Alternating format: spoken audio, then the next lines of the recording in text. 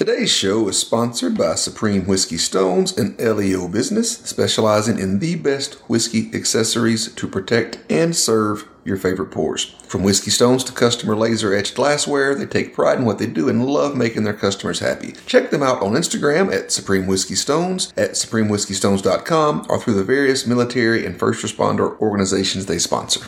Cheers. That was a two-tier with a, oh! You know I would. Oh, God. Oh. I'm glad I'm stuffed up. Man. You know I can't put this in anything. Like, I wouldn't do that to you. Why? I wouldn't care. That was a good fart.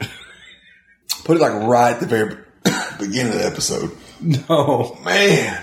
I can't put that in there. Oh.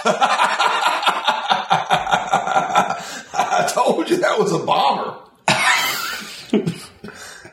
Man. I hadn't had one that good in a while.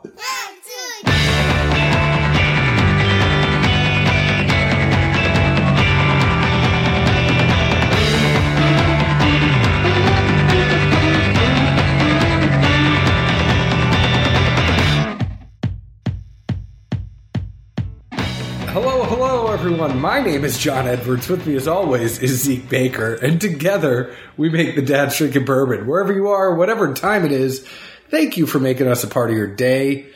Say hello to the folks, Wilford Brimley. Who? You know, the guy who said diabetes? And he had the big old mustache? I mean, I remember diabetes, but I don't remember that. Yeah. Wilford Brimley has a huge mustache. And they did all those, like, remix, like, diabetes. John, I'm not sure what you YouTube in your free time, but it's significantly different than what I look up. We don't want to talk about what you look up. Oh, man, I get bombed all the time with, like, from where the kid watches Lord knows whatever. You know, those are, like, alert notifications of this just released, or this just put out, or have you seen? It's always something that the kid's been watching, so, it kind of links and wants to suggest it. And I'm like, where does this come from? The funny thing is if you look at my Netflix, it's all like, do you want to watch My Little Pony or Barbie or all sorts of stuff? It's never anything of like the good Netflix stuff that's out. Like Roadhouse? Roadhouse is a great movie. Yeah, let me just say, like, Roadhouse changed my life. It changes a lot of people's, especially if they've never seen it and they start watching it when they're, housed on a Sunday night. Roadhouse was half the reason why I was a bouncer in college. But did you also grow your hair out and go Swayze crazy? No. I'm trying to picture you with Swayze hair. I mean, the fact there's just a beard now, it makes it laughable. Like I said, and we've talked about this on earlier shows, when I did skateboard, I had the hair down to my chin, but I had it all shaved underneath. So it was all shaved. Oh, yeah, I know what you're talking about. I had it all shaved underneath, but then long hair. I'm still trying to picture you skateboarding. I was okay. I just picture like this little narrow skateboard and John. Well, I wasn't this fat then. Like, still, I like the current image. It was a different time. Well, speaking of different times, a lot of people really liked when we stepped out of our comfort zone and had some tequila. And today we are going to step out of our comfort zone again, and we're going to try something that we don't always have. This is something where you have more tequila than I do. This is something I have more of. And we are having the Powers John Lane 12-year-old single pot stilled Irish whiskey. And Zeke is not one to normally have the Irish whiskey or the Scotch. And that is more on my repertoire. So welcome. Well, I was going to say, when you said you having versus me, I'm pretty sure I'm always going to be at close to zero as far as my percent inventory in the Irish whiskey or Scotch or anything in that realm zone. Oh, Zeke, it's so good. You should have some. It's really good. It's single pot stilled. Triple. It's a single pot still Irish whiskey, but it's triple distilled. So that means it goes through 3 times. I like these accents better than you do the whoopee cushion Mickey Mouse thing. I do what I can for you. I can live with this. But there's 3 times it goes in. How many? 3. Oh, I tasted a tree. You tasted a tree? I felt like it. This is 12 years old. It is a single pot still Irish whiskey, but it is triple distilled in the process. So what happens is A single pot still whiskey is unique to Ireland in general and to the Middleton Distillery Company in Cork in particular, and it is regarded as the quintessential style of Irish whiskey. It's made from a mash of malted and unmalted barley and then triple distilled in copper pot stills. Pot still whiskeys are characterized by full complex flavors and a wonderful creamy mouthfeel. The cool thing about this one, it's 92 proof, 46% ABV. It's non-chill filtered. It is malted and unmalted barley that we talk about. It is a first and second fill cask. So a lot of them are former bourbon casks and Oloroso sherry with some Iberian oak mixed in there as well. So this obviously is a blend, but there's a lot of different things coming in from new oak to ex-bourbon oak. Where'd you get Oloroso? Oloroso? It just says American oak with a small inclusion of Iberian oak. It says it here on this other thing that was sent. They sent us a lot of literature to go along with this. No. John's Lane released is then matured for at least 12 years, mainly in first fill American bourbon casks, with a small contribution of distillate from a maturation period in Oloroso sherry butts. The result is an outstanding, lingering, robust taste that provides a perfect tribute to the spiritual home of one of Ireland's most loved whiskeys. And what they mean by that is John Lane used to be an old distillery. It was shut down in the 1970s in the massive distillery consolidation, and it was actually bought by Middleton. Typical for a lot of whiskeys that we know in America, right? There are brands all the time that get eaten up by a bigger brand. So Middleton bought John Lane. Middleton, as you know, they have Middleton Very Rare. That is a very, very good Irish whiskey. They do Redbreast, Green Spot, all sorts of things. But anything that is a single pot still is typically associated with Middleton in Ireland. Actually, this would all be new info for me, John. So as you know, is not really applicable. I'm just kind of trying to help you. I know. That I do know. So is Oloroso and Iberian oak a synonym almost? Is that what Oloroso would normally go in? I don't know. No, so the Iberian oak is in addition to the Oloroso sherry cask. So there are some casks that used to be bourbon, some casks that had Oloroso sherry, and then there's some Iberian oak that is in there as well. That's what I'm saying. Would the Oloroso sherry be finished in Iberian oak? No, just a regular. Or not finished, but is that what it goes into? Because I don't know. No, just a regular. I'm just confused why it's on one thing and not the other. I don't know. Because people want to make us think. And at this point, I'm really not into thinking. I'm more into drinking. Well, sometimes drinking makes you think. Yeah. Sometimes we rethink how we drink. It's just a loophole, man.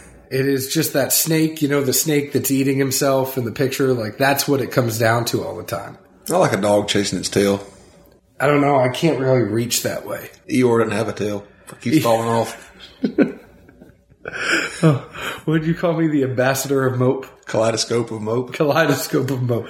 That's a pick. Like, we are going to do a pick called the Kaleidoscope of Mope. It's in one of Charleston's books. I forget which one. I can find it. But somebody gets called a Kaleidoscope of Mope. And every time I read that, I laugh. I'm like, where's John? Sophia really likes, what is it? The Pout fish? Yeah, that's where it is. It's in one of the Pout books. I was thinking it was in a Pout. And then I think the squid calls him a Kaleidoscope of Mope. And then or there's the octopus. The Pout fish and the Bully shark. I haven't got that one. Oh, that's a good one. She loves the Bully shark. Wow, rabbit hole. This is 12 years old. As we talked about, it's 96 proof. What did you think? And thank you very, very much to Middleton and Powers for sending this our way. They sent us this in full disclosure, but that has nothing to do with how our review would be. It's not off-putting to me. I'll laugh because one of the guys that's usually at Elixir when I happen to stick my head in the door, Greg Culpepper's been, I think the past couple of months now, every time he's there, he'll inevitably buy some scotch that he says, I'm going to love this one, or you need to try this one. So he buys it, we pop it, try it at the store, and the response is always the same. Nope, don't like that one. And so the last time we had this scenario, he was going off and saying, all right, well, we need to start doing Irish whiskeys. I think there's some of those you're really going to like. So I was kind of intrigued to get into this and see what it had to offer. Again, I think overall, it doesn't turn my head the way Pete and his friends in the Scotch world do. But I can't say I necessarily gravitate toward it a ton. But We'll see. We'll get into some notes. I think there is a huge difference, and a lot of people can sometimes get confused between Scotch and Irish whiskey. If Scotch is one extreme and American whiskey is another extreme, Irish whiskey really meets it in the middle, and it is a lot easier to drink for those people that don't like the peated characteristics of a Scotch. It's much more accessible. I can see that. Again, if anyone that's listened to me ever talk about peat, we're not friends. Well, I'll just say that there is a lot going on here on the nose for me. I got sweet tobacco, wood. It wasn't necessarily oak, but wood. It was like a freshly cut sawdust. You know, you just cut some wood and the sawdust is there. It gets in your nose. Maybe a little, dare I say it, leather, pear, and apple. I think there was a bunch of stuff going on in the nose. The taste, I got butterscotch first and foremost. Super, super creamy, just coated my mouth. Not overly fruity, but there's some there. The pear and apple are kind of there again. A slight baking spice. I think the other thing is that with Irish whiskeys and scotches, the Irish whiskey, you might tend to get more in that kind of 90 to 100 proof range. So I think it's a little bit meatier than you might find in a scotch in the sense that the proof's going to be a little bit higher. But it is a nice and easy 92 proof drinker. It's one of those ones that you could drink a lot of it before you kind of realize you drank a lot of it because it goes down very easy to me. The finish is medium, sweet and fruity. Doesn't really do a lot to kind of hang around, but it's very enjoyable. It's a very easy sipper, and I could imagine sipping on a lot of it. I can see that. Oh, I meant to ask earlier, you may not know, but what would be the purpose in both malted and unmalted barleys? I think there are people that are paid a lot more than me in this world to know that. I think it's more of just, you're going to have a mixture of, you don't want to be overly malty, so maybe you want to have a mixture just to kind of balance that out a little bit. Okay. I just saw it and didn't have a clue. To me, nose-wise, I thought it was slightly mossy at first. I got a heavy scent to me of chicory coffee. That kind of, I think it's one of the little K-cup flavor things, whatever. I don't know, whatever that smell is of like freshly burnt or toasted wood of the hickory variety. That's really what I kind of picked up as a memory type thing. Old hickory. Well, not old wood. I try and discern that because to me, old woods, those scotches that have been in barrels that have been used over and over and over, and it's a much different wood taste. Oh, I mean, this is fresh, like crackling off a fire or fresh, that sense, not wood that's been in a river for 100 years covered with moss and God knows what else. No, I mean, I totally understand that. That's why I was saying the sawdust, because it's like fresh cut wood. Yeah, I'm definitely with you there. Something about it, I know corn's not in there, and that's why I tried to work my way through it thinking wise, but some portion of it just seems somewhat young or not aged to me. But overall, I would say it definitely had a roasted profile. I know it's got a 12-year age statement, but it seemed roasted profile with a youngish juice for whatever reason. Palate-wise, at first it was super sweet for just a minute. I thought it was a really light pour, honestly. I didn't get the creamy at all. And then again, I got a really strong hickory profile that just kind of moved through it. I did get some sweet on the back end. I put down a similar to like Applewood smoked bacon. Again, I think it was somewhere to do with freshly smoked wood and just a very light fruit sensation. And whatever popped in my head just happened to be the Applewood smoked bacon, possibly from lunch.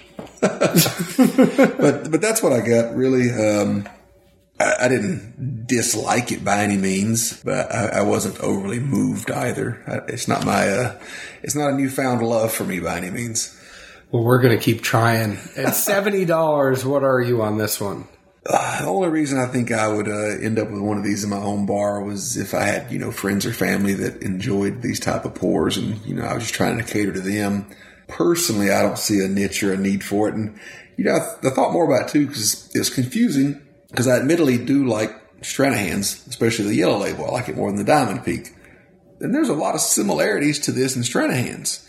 And what difference is there? I don't know why, but whatever that, probably 20% differentiation, it's a make or break for me. I don't know why.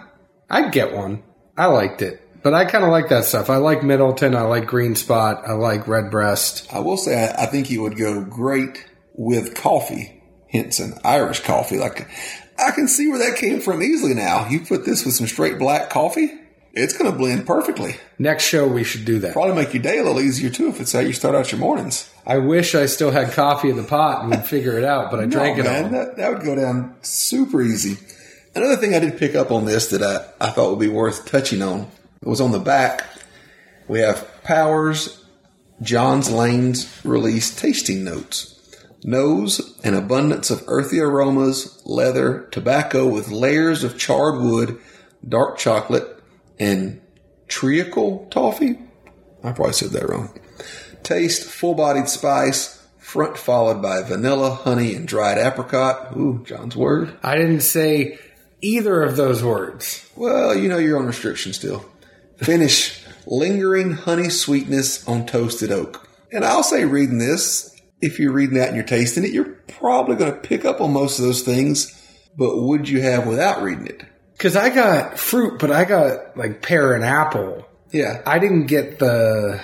Well, it's funny, talking with Tark some, and he says he likes to provide tasting notes or have somebody help him with tasting notes. Not help as far as he can't do them, but just, diversity and whatnot. And says that as far as in the store, there's definitely, a sect of people that can taste what you taste when they've been provided with the notes.